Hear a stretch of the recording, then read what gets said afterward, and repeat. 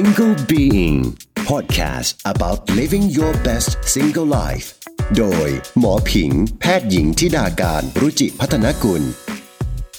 ดีที่อยู่เดียว Presented by ไทยประกันชีวิตเพื่อให้ชีวิตคุณฟิตได้ครบรอบด้านดาราบางคนน่ะบอกว่าออกกำลังบางท่าแล้วหน้าอกก็ใหญ่ขึ้นได้อันนี้มีความเป็นไปได้มากน้อยแค่ไหนคะอาจารย์ฟิลเลอร์นี่คืออันตรายมากค่ะบางคนเนี่ยถึงจะต้องตัดเต้านมทิ้งเลยนะที่จริงแล้วศัลยกรรมเต้านมเนี่ยคนที่เราช่วยเขาจริงๆเนี่ยคือคนที่หน้าอกใหญ่มากๆนะอินไซต์ของผู้หญิงอ่ะคือเขินเพราะว่าศัลยแพทย์ส่วนใหญ่เป็นผู้ชายเขินเนี่ยไม่ต้องห่วงเลยนะเพราะว่าอาทิตย์นึงบัวอาจจะตรวจคนไข้ประมาณ100 คนอะไรเงี้ยเปิดมาบัวก็จำไม่ได้แล้วอะไรเงี้ยอกใหญ่อกเล็กความเสี่ยงต่อการเป็นมะเร็งต่างกันไหมความโสดเกี่ยวไหมคะความโสดก็ไม่เคยมีลูกอาจจะมีผลบ้างนิดหน่อยโอ้ยังไงคะ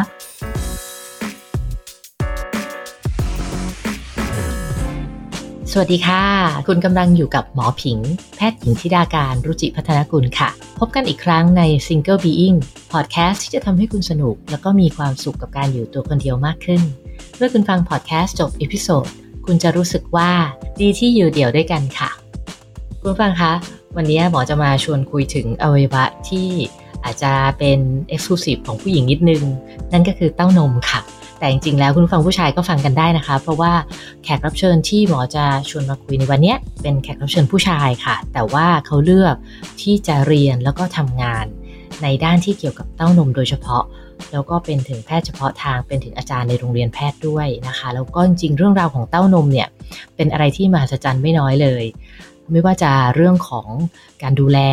เรื่องของโรคต่างๆที่จะเกิดขึ้นกับเต้านมก็อยากชวนให้เรามาทำความรู้จักกับอวัยวะที่เราไม่ค่อยได้พูดถึงกันบ่อยนักค่ะค่ะยินดีต้อนรับนะคะอาจารย์บัวอาจารย์นายแพทย์วิษณุโลศิริวัฒน์แพทย์วุฒิบัตรศัลยศาสตร์และศัลยศาสตร์ตกแต่งอาจารย์ประจำแผนกศัลยศาสตร์คณะแพทยศาสตร์ศิริราชเจ้าของเพจเพื่อ2เต้าที่เท่ากัน by ดร.บัวสวัสดีค่ะอาจารย์บัวสวัสดีครับผิงโหแนะนำแบบตำแหน่งยาวมากเลยเกสคนอื่นรู้สึกตำแหน่งไม่ยาวขนาดนี้ก็จริงๆเราก็เรียนรุ่นเดียวกันเนาะใช่ไหมคะใช่แล้วค่ะการแอบส่องมานานแอบดูมานานนี่คนนี้น่ารักจังแอบส่องมานานโอ้ก่อนอื่นเลยนะคะไปไงมาไงอะคะอาจารย์ถึงมาเลือกเรียนเฉพาะทางจนมาเป็นด้านเต้านมเนี่ยค่ะคือครอบครัวเนี่ยก็คือว่าเติบโตมาในโรงพยาบาลเพราะว่าคุณพ่อเป็นอาจารย์ศิริราชคุณแม่เป็นอาจารย์ศิริราชแล้วเราก็เหมือนเติบโตขึ้นมาแล้วก็สึกถูกปลูกฝังว่าโอเคเป็นอาชีพที่ทำงานแล้วมีความสุขอย่างเงี้ยครับไม่รู้หรอกว่าอะไรคืองานหนักงานเบาแต่ดูคุณพ่อคุณแม่เขามีความสุขและเลี้ยงดูเรามาได้อะไรอย่างเงี้ยก็เลยคิดว่าเป็นหมอดีกว่าใช่เป็นหมอดีกว่าแต่ทำไมถึงต้องเป็นหมอเต้านมน่าสิก็ตอนนั้นก็คิดอยู่ว่าแบบด้วยความที่คุณพ่อเป็นหมอผ่าตัดก็เลยอยากเรียนผ่าตัดด้วยแล้วรู้ทีหลังว่าแบบมีสาขาที่เกี่ยวกับผ่าตัดเต้านมดูแลผู้หญิงแล้วก็ในบ้านในครอบครัวเนี่ยมีคนที่เป็นมะเร็งเต้านมด้วยเป็น breast cancer survivor อยู่ในครอบครัวด้วยก็เลยรู้สึกว่าเป็น motivate ให้เราอยากจะหาความรู้เรื่องนี้เพื่อที่จะดูแลทั้งคนใกล้ตัวแล้วก็ดูแลคนไข้ได้ดีด้วยเห็นอาจารย์แล้วทำเพจด้วย Facebook Page ชื่อเพื่อ2เต้าที่เท่ากันใช่ไหมคะซึ่งอันนี้คือสะดุดตาชื่อเพจมากเลยค่ะอาจารย์อยากจะถามที่มาของชื่อค่ะในการที่บัวเรียนจบศัลยกรรมเนี่ยจะจบอยู่2วุฒิบัตรนะครับค่ะอันนึงก็คือวุฒิบัตรศัลยกรรมทั่วไปก็คือเน้นการรักษาโรคเป็นส่วนใหญ่ค่ะเช่นมะเร็งเต้านมก้อนเนื้อถุงน้ำซิสหรือว่าเกี่ยวกับโรคต่างๆแล้วก็มาต่อวุฒิบัตรศัลยกรรมตกแต่งก็จะดูเกี่ยวกับการเสริมสร้างแล้วก็เสริมสวย2คำนี้ไม่เหมือนกันเนาะเสริมสร้างก็คือว่ามีอะไรที่ผิดปกติเช่นถูกตัดไปหรือว่าพิการผิดรูปเรามาเสริมสร้างให้เขาปกติส่วนเสริมสวยก็คือว่าอะไรที่มีอยู่แล้วในสภาวะปกติเนี่ยเสริมให้สวยขึ้นก็ด้วยงานที่ทำเนี่ยมีรักษาโรคเสริมสร้างเสริมสวยทำไปเรื่อยๆเลยรู้สึกว่าจริงๆแล้วไม่ได้เกี่ยวเลยนะว่าหน้าอกจะเล็กหรือหน้าอกจะใหญ่หรือจะคล้อยหรือจะยังไงก็ตามสิ่งที่ทำให้มีคุณภาพชีวิตที่ดีเนี่ยคือหน้าอก2ข้างที่เท่ากันผิงใช่ไหม คือบัวตรวจคนไข้แล้วบัวก็เจอคนที่แบบบางคนเขาใหญ่มากเรารู้สึกว่าแบบใหญ่ขนาดนี้จะรบกวนการดำเนินชีวิตเขาไหมเขาบอกไม่นี่คือเขาปกติดีหรือบางทีเจอคนที่เล็กมากๆเราก็บอกเขาว่าเสริมได้นะเขาบอกไม่เขาโอเคมากเลยไม่อันนี้โอเคใช่อันนี้โอเคอันนี้ตอบแทนโอเคนะแต่ว่าถ้าคนที่ไม่เท่ากันเนี่ยจะเกิดความไม่โอเคละเช่นว่าแต่งตัวเนี่ยข้างหนึ่งต้องดันต้องหนุนต้องเสริมฟองน้ำหรือว่าคนที่เป็นมะเร็งเต้านมตัดออกไปข้างหนึ่งเลยเนี่ยก็คือหายไปเลยข้างหนึ่งหรืออย่างคุณป้าบางท่านหรือคนที่เจ้าเนื้อมากๆเนี่ยหน้าอกใหญ่ๆพอไม่เท่ากันแล้วเนี่ยเวลาเดินเนี่ยคือไม่บาลานซ์เลยนะหัวไหล่อะไรอย่างเงี้ยครับคือเรียกว่ากระดูกสันหลังนี่งอเลยมีความผิดปกติเลยมันไม่ได้เกี่ยวเลยนะว่ามันจะใหญ่จะเล็กจะสวยไม่สวยต่างๆขอให้เท่ากันใช่ขอให้เพื่อ2เต้าที่เท่ากันไว้ก่อนสุดยอดอะคือสะดุดหูมากๆอ่านปุ๊บจำไปตลอดเลยค่ะทีนี้ครูอาจารย์ก็มีพูดถึงเรื่องประเด็นเรื่องหน้าอกเล็กหน้าอกใหญ่ขอเข้าประเด็นเลยค่ะว่าอย่างปัญหาหน้าอกเล็กเนาะคิดว่าจริงๆแล้วมีผู้หญิงหลายคนแหละที่หน้าอกเล็กแล้วก็โอเคไม่มีปัญหาแต่บางคนก็รู้สึกว่าอยากจะให้ใหญ่ขึ้นเขาก็อยากจะทราบว่ามีวิธีอะไรที่ทำให้ใหญ่ขึ้นบ้างไหมถ้าเกิดว่ายังไม่อยากผ่าตัดคือปัจจุบันเทคนิคที่สแตนดาร์ดที่สุดก็ยังเป็นการเสริมหน้าอกด้วยถุงเต้านมเทียมหรือว่าด้วยซิลิโคนเนี่ยนะครับซิลิโคนเนี่ยก็ต้องบอกว่ามีหลายรุ่นหลายเจเนอเรชันเราจะบอกว่าเหมือนโทรศัพท์เลยเหมือนรถสักคันหนึ่งอะไรเงี้ยถ้าเราดูโทรศัพท์เมื่อ20ปีก่อนรถเมื่อ20ปีก่อนกับรถรุ่นออกใหม่ในปัจจุบันเนี่ยจะเห็นว่าเทคโนโลยีในการทำถุงเต้านมเทียมก็ดีขึ้นมาเรื่อยๆนะครับเพราะฉะนั้นถุงเต้านมเทียมในการเสริมเต้านมเนี่ยยังถือเป็นวิธีการที่มาตรฐานที่สุดอยู่ส่วนวิธีอื่นๆที่ใช้คำว่าพอจะใช้ได้คือการเติมไขมันแต่ว่าใช้คำว่าเติมเพราะว่าใส่ไม่ได้เยอะคือเราไม่สามารถแบบเราใส่ซิลิโคน200ซีซีเนี่ยอยู่200นะใส่300เนี่ยอยู่300แต่ถ้าเกิดว่าฉีดไขมันไป 2-300 เนี่ยไม่ได้อยู่ทั้งหมดนะมันจะมีการยุบการสลายไปหรือบางทีเนี่ยถ้าฉีดด้วยเทคนิคที่ไม่ดีนักฉีดกองไว้ตู้มหนึ่งก้อนโตๆเนี่ยจะเกิดการตายของก้อนไขมันการอักเสบอะไรต่างๆนานามาทีหลัง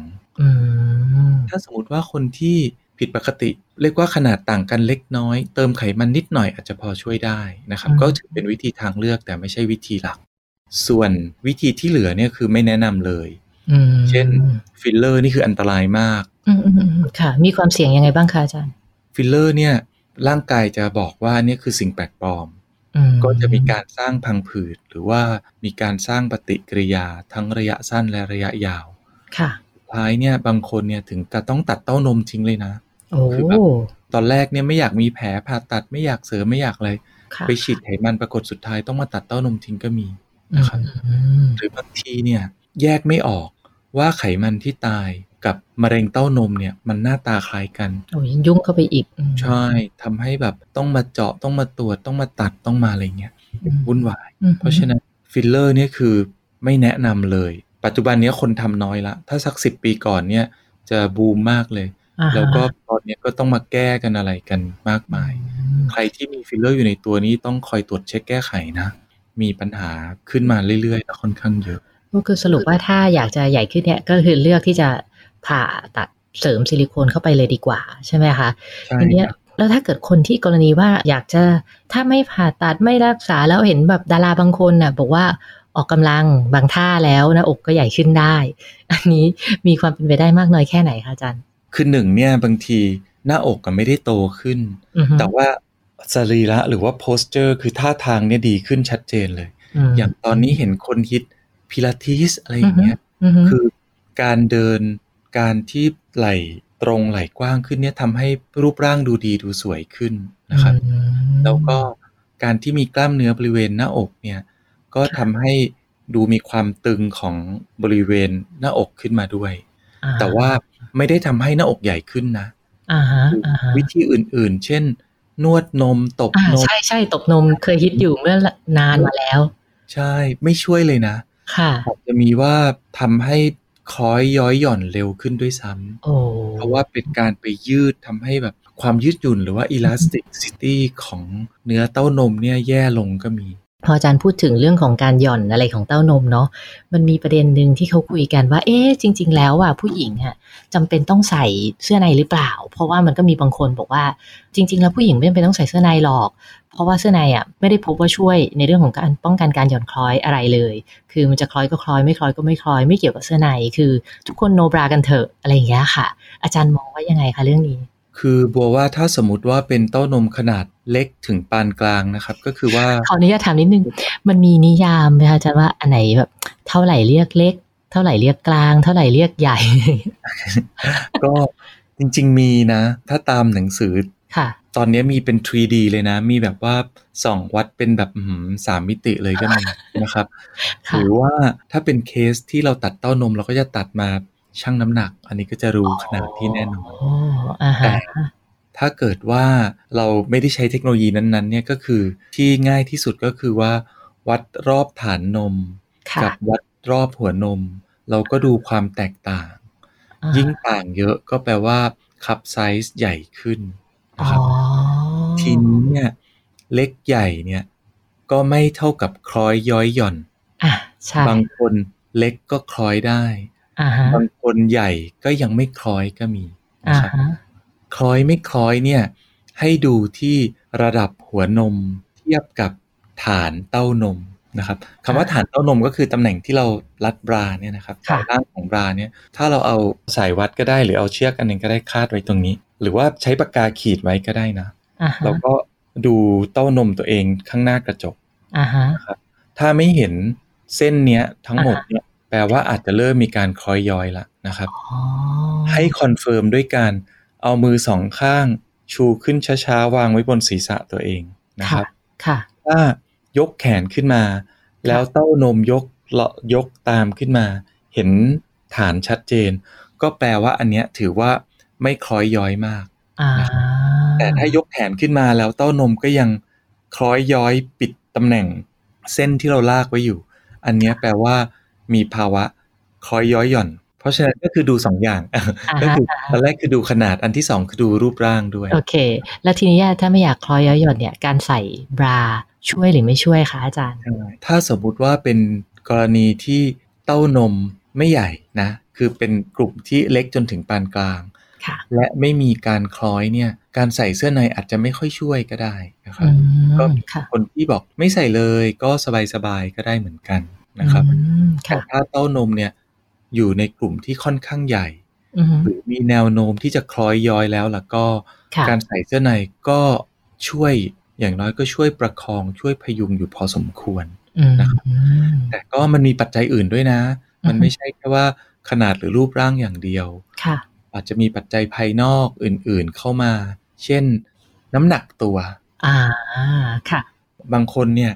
หนักเข้าไป 8-90 ช่วงที่น้ำหนักเยอะๆพอลดน้ำหนักเหลือ 5-60 อย่างเงี้ยเต้านมก็จะยุบลงก็จะเริ่มมีการคล้อยย้อยใช่หรือที่พบบ่อยๆคือคุณแม่หลังคลอดเนี่ยแน่นอนเลยใช่ไหมครับใช่เพราะตอนตั้งครรภ์ขนาดหน้าอกขยายขึ้นแต่ไม่ทุกคนนะที่หลังตั้งครรภ์เต้านมจะเล็กลงตามสถิติเนี่ยเขาบอกว่า1 ใน 3จะยังเท่าเดิมอยู่1 ใน 3จะใหญ่ขึ้นเล็กน้อยอีก1 ใน 3เนี่ยจะเล็กลงยุบลงนะครับเพราะฉะนั้นการตั้งครรภ์อายุน้ำหนักก็เป็นปัจจัยที่จะมาบอกว่าทรงเต้านมเนี่ยแนวโน้มจะเป็นอย่างไรอาจารย์คะแล้วตอนนอนเนี่ยจำเป็นต้องใส่ไหมคะโบคิดว่ากรณีใกล้เคียงกันนะก็คือว่าไม่ใส่ได้ไหมไม่ใส่ก็ได้นะครับถ้าสมมติว่าเต้านมไม่ได้อยู่ในไซส์ที่ว่าจะแรงโน้มถ่วงจะกระทำต่อเต้านมมากนักนะค่ะแต่จะมีบางกรณีพิเศษที่แนะนำให้ใส่เลยเช่น1ออกกำลังกายหนักๆอย่างเงี้ยครับเช่นวิ่งมาราธอนวิ่งยาวๆนานถ้ามีน้ำหนักถ่วงมากๆบางคนนี่เสียดสีจนถ้าเสื้อในไม่ฟิตเนี่ยฐานหน้าอกทั้งหัวไหล่เลยหรือว่าอันที่2ก็คือคนที่เสริมหน้าอกมาตอนที่เสริมหน้าอกมาเนี่ยส่วนใหญ่แล้วศัลยแพทย์เนี่ยจะเลาะโพรงอยู่ในตำแหน่งที่เหมาะสมคือโพรงหรือพ็อกเก็ตที่เราวางซิลิโคนเนี่ยเราจะวางพอดีถ้าเกิดว่าไปทำให้โพรงเนี้ยมีการฉีก ครากเช่นว่าไปนวดแรงๆหรือไปออกกำลังแรงๆเนี่ยการที่โพรงผิดตำแหน่งไปเนี่ยก็อาจจะทำให้รูปร่างเต้านมผิดตำแหน่งได้เพราะฉะนั้นถ้าออกกำลังกายหนักๆหรือถ้ามีการเสริมเต้านมมาก่อนหรือคนที่เต้านมใหญ่ย้อยคล้อยหย่อนมากๆอยู่แล้วเนี่ยคิดว่าการใส่เสื้อในเนี่ยโดยที่มีขนาดและความกระชับที่เหมาะสมเนี่ยจะช่วยให้รูปร่างเนี่ยอาจจะไม่ได้ดีขึ้นแต่เรียกว่าช่วยประคองรูปร่างให้ชะลอการหย่อนแย่ลงใช่เห็นอาจารย์มีการพูดถึงหน้าอกใหญ่เนี่ยนะคะก็เลยอยากทราบว่าแล้วถ้าหน้าอกใหญ่เนี่ยมันจะมีปัญหาอะไรตามมาได้บ้างแล้วแค่ไหนที่เรียกว่าใหญ่เกินไปหรือเห็นบางคนเนี่ยมีการไปผ่าตัดลดขนาดหน้าอกด้วยในกรณีไหนที่จำเป็นจะต้องไปแบบนั้นคะอาจารย์คนจะเข้าใจว่าศัลยกรรมเนี่ยสำหรับคนที่หน้าอกเล็กอยากใหญ่แบบย้อยคล้อยอยากกระชับที่จริงแล้วศัลยกรรมเต้านมเนี่ยคนที่เราช่วยเขาจริงๆเนี่ยคือคนที่หน้าอกใหญ่มากๆนะเนี่ยเมื่ออาทิตย์ก่อนไปออกหน่วยแพทย์พอสวที่อุตรดิตถ์มามีน้องนักเรียนคนหนึ่งอายุยังไม่20เลยปรากฏว่าเต้านมข้างนี้เขาโตมากๆแต่อีกข้างหนึ่งเนี่ยไม่โตตามก็คือว่าเขาก็แต่งตัวลำบากละจะใส่ชุดพละจะออกกำลังใส่เสื้อผ้าก็จะโดนเพื่อนสังเกตเห็นหรือเพื่อนมาแซวอะไรได้ง่ายหรือบางคนเนี่ยใหญ่ทั้งสองข้าง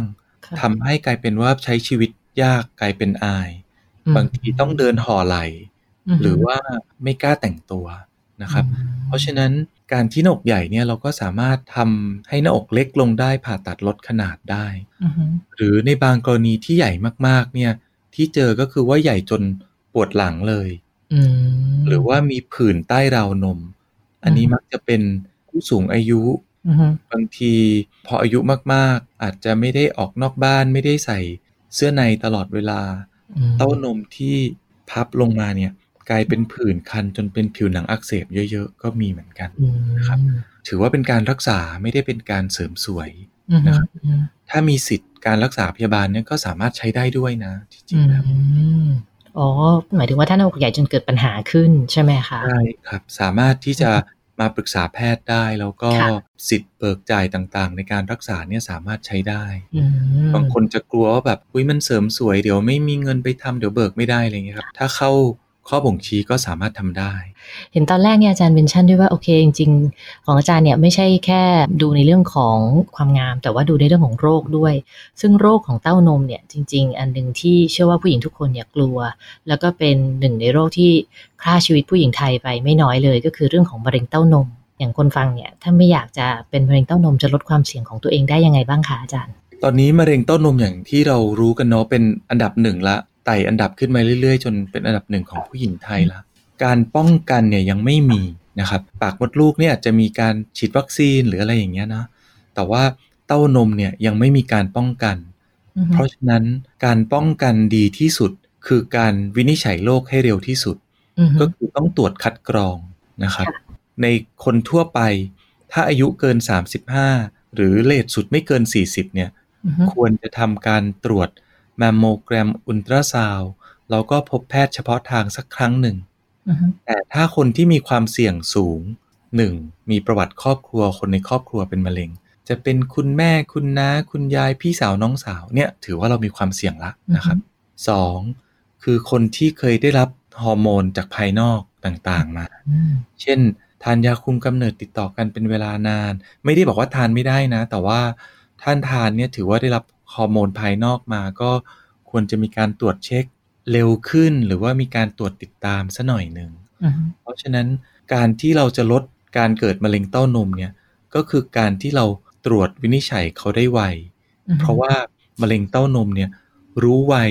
ผลการรักษาดีมากแทบจะใช้คำว่าหายได้เลยอ่ะทีนี้มันมีอีกประเด็นหนึ่งค่ะอาจารย์เรื่องขนาดของหน้าอกใหญ่อกเล็กความเสี่ยงต่อการเป็นมะเร็งต่างกันไหมเพราะบางคนเนี่ยพออกเล็กก็จะมีคนบอกว่าโอ้ยอกเล็กขนาดเนี้ยไม่เป็นหรอกมะเร็งอันนี้จริงหรือเปล่าอาจารย์อกเล็กอกใหญ่นี่ไม่เกี่ยวนะเกี่ยวจริงๆเนี่ยคือเชื้อชาติเนี่ยเกี่ยวอย่างคนต่างประเทศเนี่ยเช่นอเมริกันหรือยุโรปเนี่ยโอกาสเกิดมะเร็งเต้านมเขามากกว่าเรา3เท่า5เท่า8เท่าเลยนะครับเพราะฉะนั้นถ้าเกิดว่าคนที่เป็นลูกครึ่งลูกเสี้ยวใช่ก็เรียกว่าทางพันธุกรรมเนี่ยมีผลแน่ นะครับแต่ขนาดหน้าอกอย่างเดียวเนี่ยไม่เกี่ยวความโสดเกี่ยวไหมคะความโสดก็ไม่เคยมีลูกอาจจะมีผลบ้างนิดหน่อยโอ้ยังไงคะเพราะว่าด้วยสถิติแล้วเนี่ยอันนี้อาจจะยังไม่เจอปัจจัยที่ชัดๆแต่ว่าคนที่เป็นมะเร็งเต้านมเนี่ยมักจะเป็นสาวโสดอายุมักจะอยู่ที่ประมาณ45นี่เป็นพีคของอายุที่เจอนะครับคือเราเจอช่วงอายุ 40-50 เนี่ยค่อนข้างเยอะค่ะมักจะเจอคนที่ไม่มีลูกมักจะเจอคนที่อยู่ในเมืองใหญ่หรือบางทีเราเรียกกันแบบสังคมเมืองหรือว่าไฮโซไซตี้อะไรอย่างเงี้ยนะครับ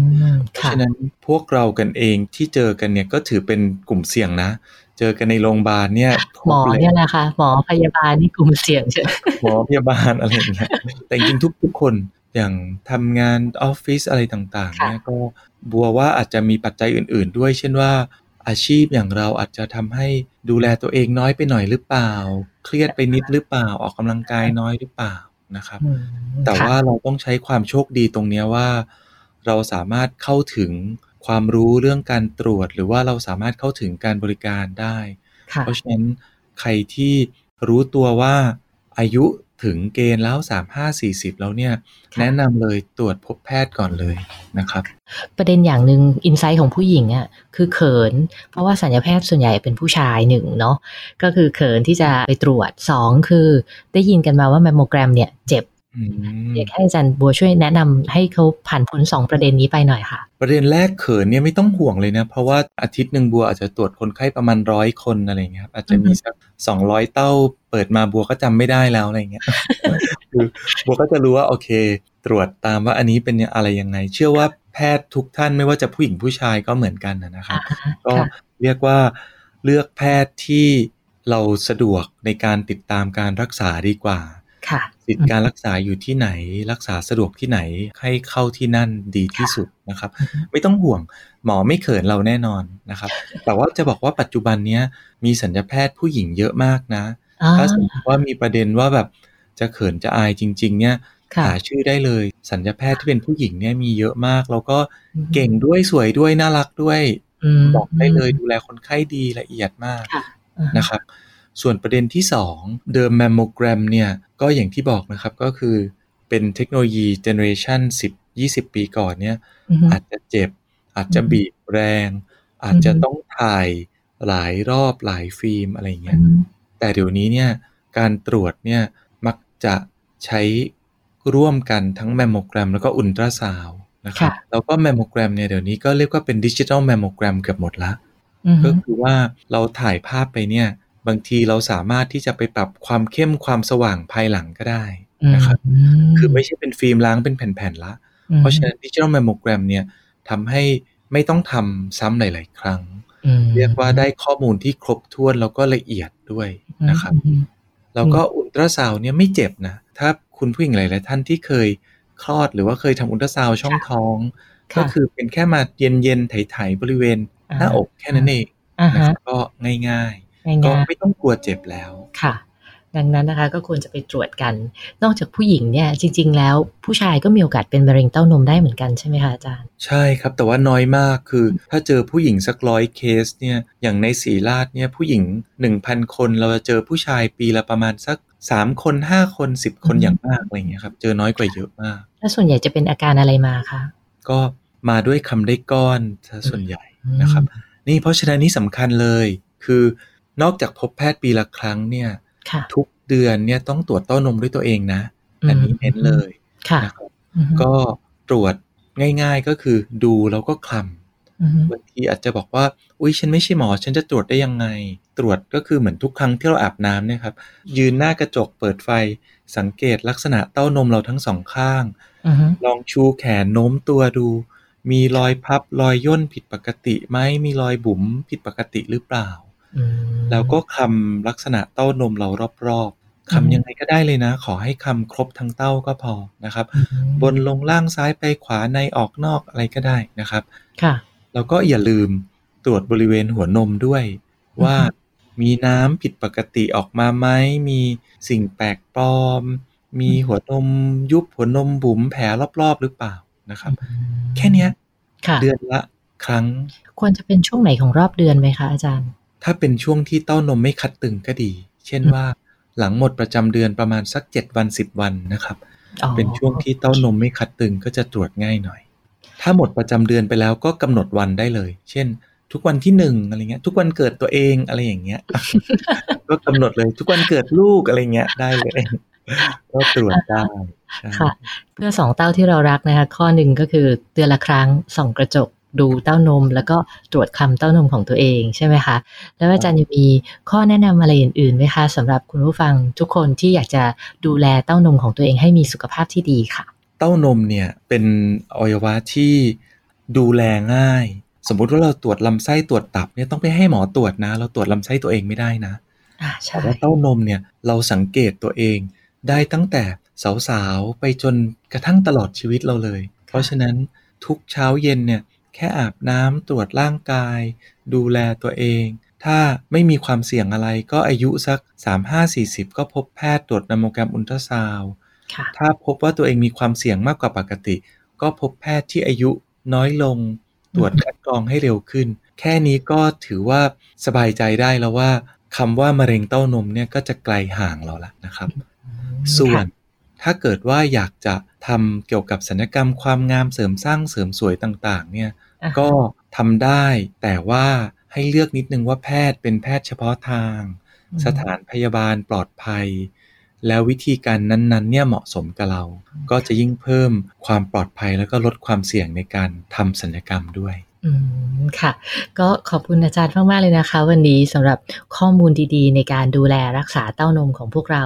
ทีนี้ถ้าเกิดว่าคุณผู้ฟังเนี่ยอยากจะติดต่อสอบถามหรือว่าอยากจะศึกษาความรู้เพิ่มเติมเกี่ยวกับเรื่องของสุขภาพเต้านมเนี่ยสามารถจะติดตามอาจารย์ได้ช่องทางไหนคะFacebook นะครับเพจก็ชื่อเพื่อ2เต้าที่เท่ากันเขียนภาษาไทยติดกันเพื่อแล้วก็สอง2เลยครับเพื่อ2เต้าที่เท่ากัน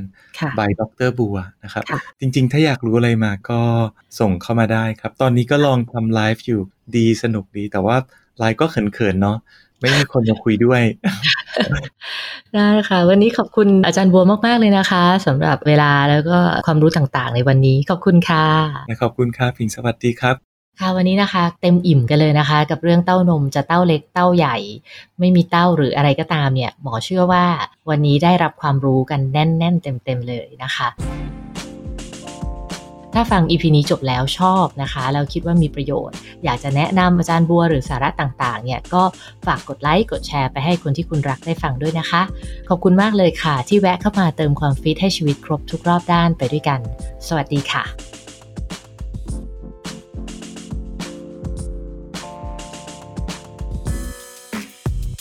Single Being Podcast about living your best single life